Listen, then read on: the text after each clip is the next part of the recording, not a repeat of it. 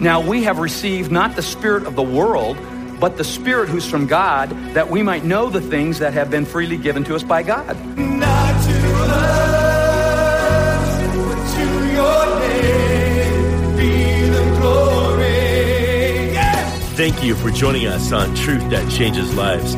Pastor J.P. Jones is the senior pastor of Crossline Community Church in Laguna Hills, California, and a professor in biblical studies at Biola University. Today on Truth That Changes Lives, Pastor J.P. will be giving us a message from a series entitled Foundations. Let's listen in as J.P. gives us part 2 of the Holy Spirit. These things we also speak, not in words which man's wisdom teaches, but which the Holy Spirit teaches, expressing spiritual things with spiritual words. But the natural man does not receive the things of the Spirit of God, for they are foolishness to him, nor can he know them because they are spiritually discerned. But he who is spiritual judges all things, yet he himself is rightly judged by no one. For who has known the mind of the Lord, that he may instruct him? But we have the mind of Christ. And I, brethren, could not speak to you as to spiritual people, but as to carnal, as to babes in Christ. I fed you milk and not solid food, for until now you were not able to receive it, and even now you are still not able, for you're still carnal. For where there are envy and strife and divisions among you, are you not carnal and behaving like mere men? Here's a passage of scripture where the Apostle Paul takes this truth about the Holy Spirit, unpacks the work of the Spirit, and then describes how people respond differently to that work of the Spirit. You see, there is a unique ministry of the Holy Spirit. This passage just gives us a glimpse at that ministry. Primarily, what Paul is saying is the Holy Spirit reveals God. That's his job. He is a revealer. The word that's used here is apocalypto. The verb apocalypto means to unveil or to reveal. It's where we get the word apocalypse, like the book of Revelation or the movie Apocalypse Now, whatever your background might be. God reveals things through the Holy Spirit. God reveals himself to us by means of the Holy Spirit. God reveals himself to his church by means of the Holy Spirit. And it says here in this passage that this revealing work of the Holy Spirit is with respect to the deep things of God. The phrasing here when it says that these things are revealed by the Holy Spirit, that is in grammatically what's known as the aorist tense in Greek. In the Greek language, there's 2 ways of describing action. One is looking at action as one picture or snapshot or one completed event. Another way of describing action in the Greek text is as a continuous motion, like something you might see if you were filming it with a video camera. When it says here that the Holy Spirit reveals to us, it's in what's known as the aorist tense. It's one snapshot. All that God has to reveal is revealed to us by means of the Holy Spirit.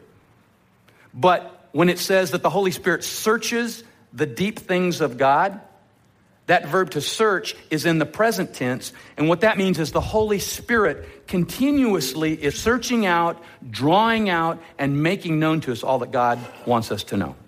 God has revealed everything he's going to reveal to us. But there is an ongoing searching and working and manifesting of the Spirit in the church and in the life of the believer. And it's with respect here to the deep things of God. Let me ask you, how many of you at some time in your life have had some question about God, some question about Scripture, some question about God's will, some question about the truthfulness of Christianity? If you've ever asked any kind of question of a spiritual nature, raise your hand. Yeah, every one of us here. Guess what? The Holy Spirit reveals the answer. Even the deep things, the nature of God, the essence of God, the ways of God, the kingdom program of God, the covenants of God, the promises of God, the truths of God, the specific direction God has for me in my life and my marriage, the specific direction God has for our church. The Holy Spirit reveals the deep things of God. Now, follow the logic of the Apostle Paul here in 1 Corinthians chapter 2. God reveals these things, he says, through the Spirit. The Spirit searches all things, even the deep things of God. And he says, as an example, who can really know a person but that person himself?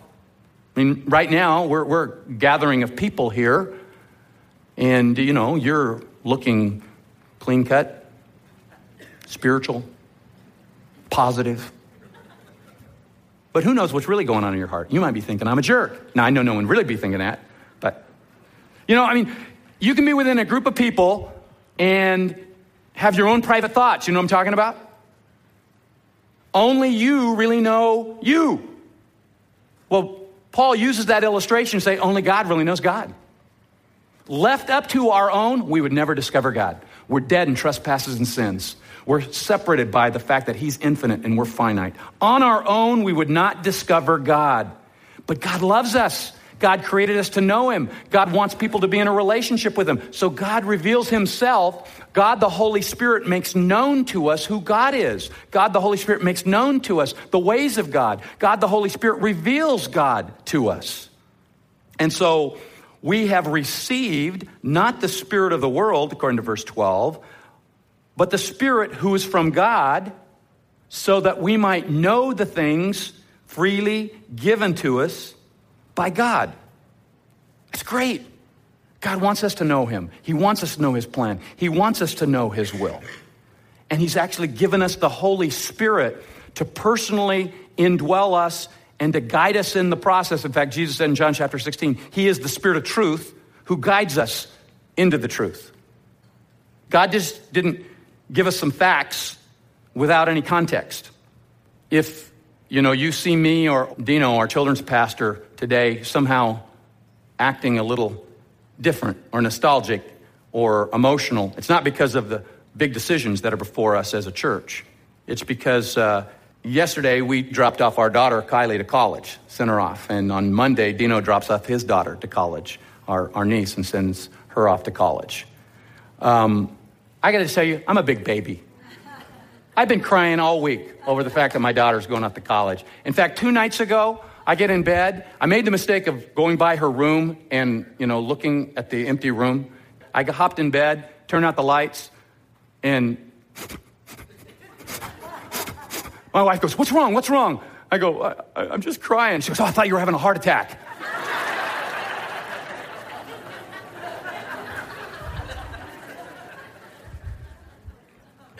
So I, without apology, I'm sad that my daughter is going off to college. Now, it's also exciting to send your kid off to college. You raise your kids to grow up to be adults and to live lives that are filled with hope and joy. And she's made great decisions about where she wants to go to school. And so we're up getting her room all ready, her dorm room, and meeting her new roommate and her parents. And, I could sit down with her new roommate, and I could have just, write out a bio sheet about Kylie and hand it to her. Read that bio sheet.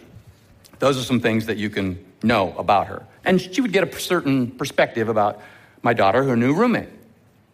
But don't you think it'd be different if I sat down with her, went over that bio sheet and talked about each one and what that really meant and why I wrote that fact down and what that story really brings out and the whole context behind that and what it was like for her to go to the grammar school that she went to and the high school and to be a cheerleader and to unpack all of that stuff and explain it personally? God did not just give us a book of facts. We have a book. We have truth. But you know what else? God gave us the Holy Spirit who makes these facts known and real and explains them and interprets them to us and gives us the backstory behind it and shows us how it relates to us personally, what it meant when it was written, but what it means right now to us and what it means to the church. The Holy Spirit makes these truths come alive. He's the author, but it's not just facts. It's life-giving truth made known, revealed by the Holy Spirit, who does what? Reveals the deep things of God to us. God wants you to know him. Not just know about him, but really know him.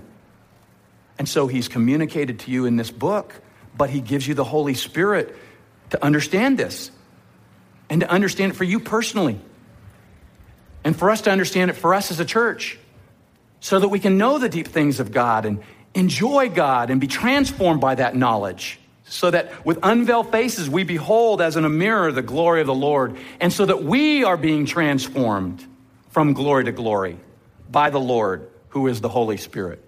Paul says here in 1 Corinthians chapter 2 that God reveals these things by the Spirit. And we haven't received the Spirit of the world, but the Spirit who is from God, so that we might know the things freely given to us by God. This is the word charisma. It's grace gifted. God has grace gifted us things. And he wants us to know all that he's grace gifted us with. And so he's given us the Holy Spirit to reveal them to us so that we might appreciate them and be transformed by them. We have received the Spirit who is from God so that we might freely know all the things that have been given to us by God. Paul goes on to say that even though that is true, people respond differently to who the Holy Spirit is and what the Holy Spirit has revealed. In fact, Paul lists 3 kinds of responses that people have to the person and work of the Holy Spirit. And the first response is to reject him. He says in verse 14, "But the natural man does not receive the things of the Spirit of God, for they are foolishness to him, nor can he know them, because they are spiritually discerned." Paul says here, the natural man, he uses the word in Greek, psychikos. Psyche is the word soul. Psychikos means soulish, or soul person, or soul man. Now, when I was a younger person, there was a song, thank you for resonating with that, "I'm a soul man." And everyone over 45 is nodding. I remember that song, and everyone under 45 doesn't remember it. Anyway, I was educated at Woodstock, and I started loving, it just don't stop. I'm a soul man. Okay, that word has nothing to do with that song or anything to do with that concept. Psychikos, soulish, means the totality of your life is just in your natural physical soul life. It's describing the person who has no spiritual life. They have soul life, they're alive physically, but they're not alive spiritually. And Ephesians 2:1 says, "We were dead in our trespasses and sins, in which we formerly walked according to the course of this world, according to the prince of the power of the air, that's now working in the sons of disobedience." Apart from a relationship with Jesus Christ, people are dead spiritually.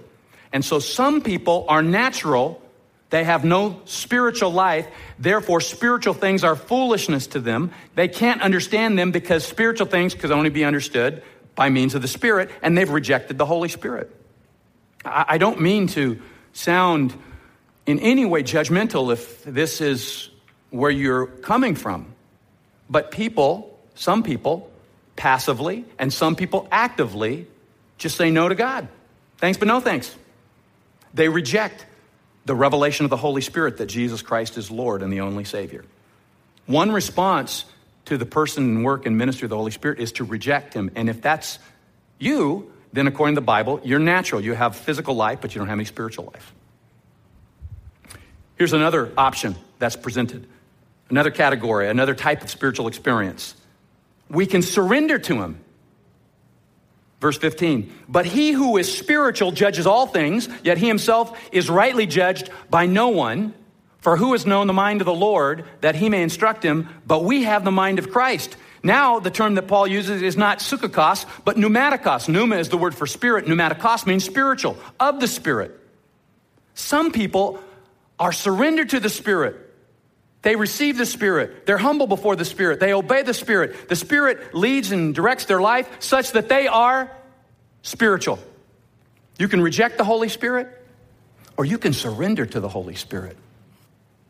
You can follow the Holy Spirit's leading in your life. You can say yes to the Holy Spirit as he reveals Jesus Christ, and you can receive Christ as your Lord and Savior. And you can be in an abiding relationship with the Spirit day by day, moment by moment, following the leading that he provides and the teaching that he gives you from Scripture. You can be surrendered to the Holy Spirit and be spiritual. And Paul even says in this passage, this type of person actually has the mind of Christ. This type of church, a spiritual church, has the mind of Christ when they're surrendered to the Holy Spirit. But there's one other option. Paul says in 1 Corinthians 3, verses 1 to 3, he's continuing in the same context. It's a new chapter, but the same context of idea. "And I, brethren, could not speak to you as to spiritual people, but as to carnal, as to babes in Christ. I fed you with milk and not with solid food, for until now you were not able to receive it. And even now you're still not able, for you're still carnal. For where there is envy and strife and divisions among you, are you not carnal and behaving like mere men?" He doesn't use the word natural. He doesn't use the word spiritual. He uses the word carnal. Now, this is the New King James Version. In the New International Version, NIV, it uses the word worldly. In the New American Standard Version, it uses the word fleshly. The word is sarkikos. So here's what Paul's doing. If you're following the flow of his point, he's been saying all this truth about the Holy Spirit, and then he describes 3 responses to the Spirit, and he describes them in a syntactical way, a grammatical way that follows. There is psychikos, soulish. There is pneumatikos, spiritual. And now there is sarkikos, fleshly, worldly, carnal. Well, who is this sarkikos person? Paul says, they're Christian. I, brethren, could not speak to you as spiritual. Well, then you'd think he's going to speak to them as natural. No, they are Christians. They haven't rejected the Holy Spirit, but you know what they have done? Resisted the Holy Spirit. You can be a follower of Jesus Christ and resist the Holy Spirit. You can be a deal maker with God. God, I'll give you this part of my life, but I want to hold on to this part of my life. God, I'll give you this decision, but I want to have this decision. I'll worship you on Sunday, but do what I want to do on Monday. I'll look at your word and see what it says about how I should lead my family, but I want to do what I want to do with my finances. It's trying to make deals. It's negotiating. It's compromising. It's resisting full surrender, you see. And what Paul says, by the way, in 1 Corinthians 3, 1-3, he says, I, brethren, wanted to speak to you as to spiritual men. You are brothers and sisters in Christ. You've come to salvation in Jesus Christ. And I wish that you were living in the fullness of the Holy Spirit. But I couldn't say that. In fact, the only term I can think of to describe you is sarkikos. Now, just think about that for a moment. Do you know in Romans chapter 8 and in Galatians chapter 5, Paul uses this same word, sark, for the flesh, and sarkikos for fleshly behavior, to describe a whole lot of bad stuff. To be fleshly is to be selfish, arrogant, prideful, lustful, unbelieving, critical, divisive, self-centered. So before you think, oh yeah, I'm one of those carnal Christians. Is that what you want? Oh yeah, I'm fleshly. We're a fleshly church. No.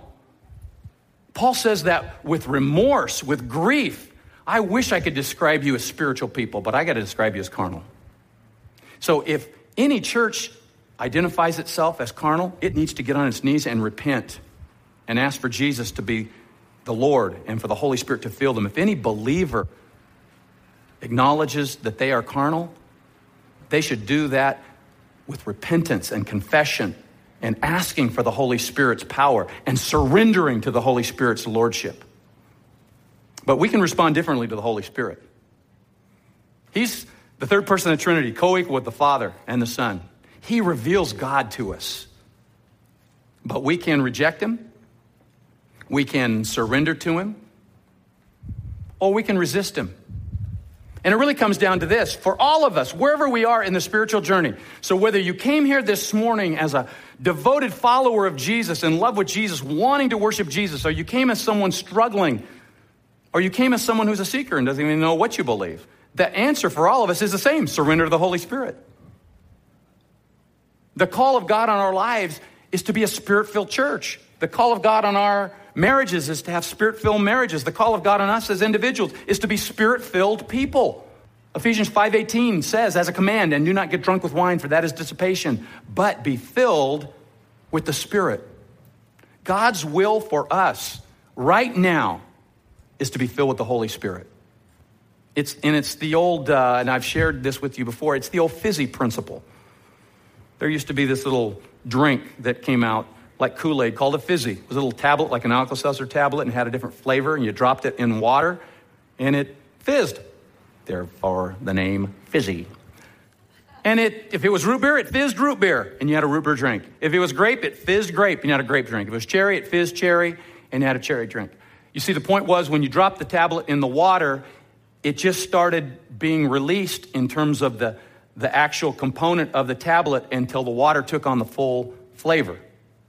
When we become followers of Jesus Christ, the Holy Spirit comes into our lives and he begins to transform our personality and our thoughts and our priorities and our actions and our words so that they reflect Jesus Christ. And the only thing that would stop that from happening would be for us to resist.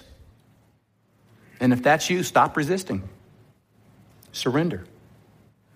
Every part of your life, every area of your life, every decision, surrender so that the Holy Spirit can do what the Holy Spirit does, reveal the deep things of God and transform you to become more like Jesus Christ. That's what it comes down to for every one of us. Whether we've come here this morning as someone who doesn't know God, or someone who's been struggling in our walk with God, or someone who's been walking with God, surrender to the Holy Spirit. It's like the closing part of Bruce Almighty. When Jim Carrey, playing Bruce, has come to the end of his rope. He's walking down the road. It's raining. He goes down on his knees. I surrender. Remember what happens? Big truck just runs him over. Bam! And in the course of that movie and the fantasy that it creates, he meets God, and he finally is at peace.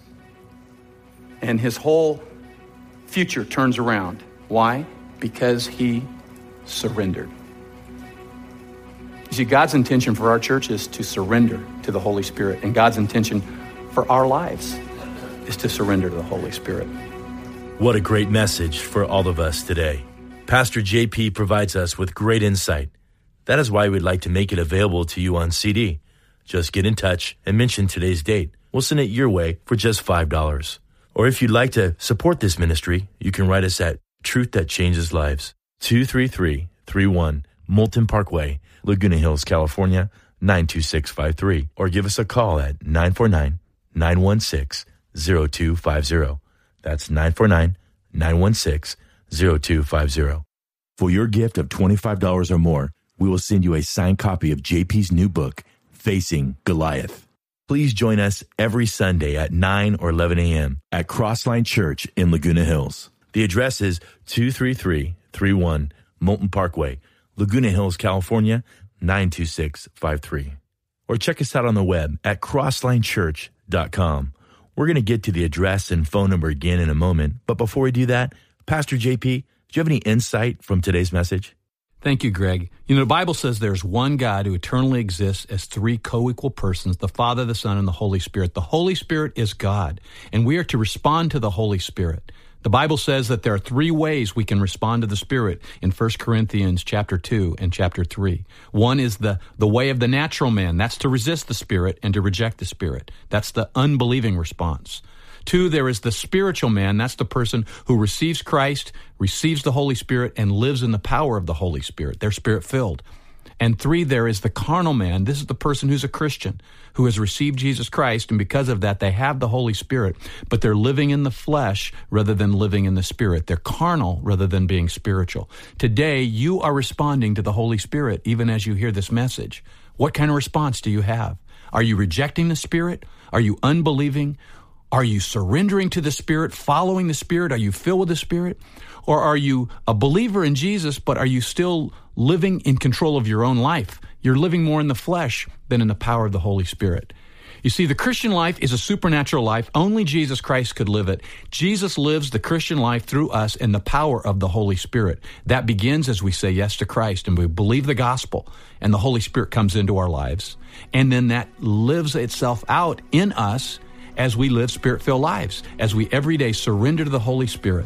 So today is your response to surrender to the Holy Spirit. I hope it is. Would you pray with me?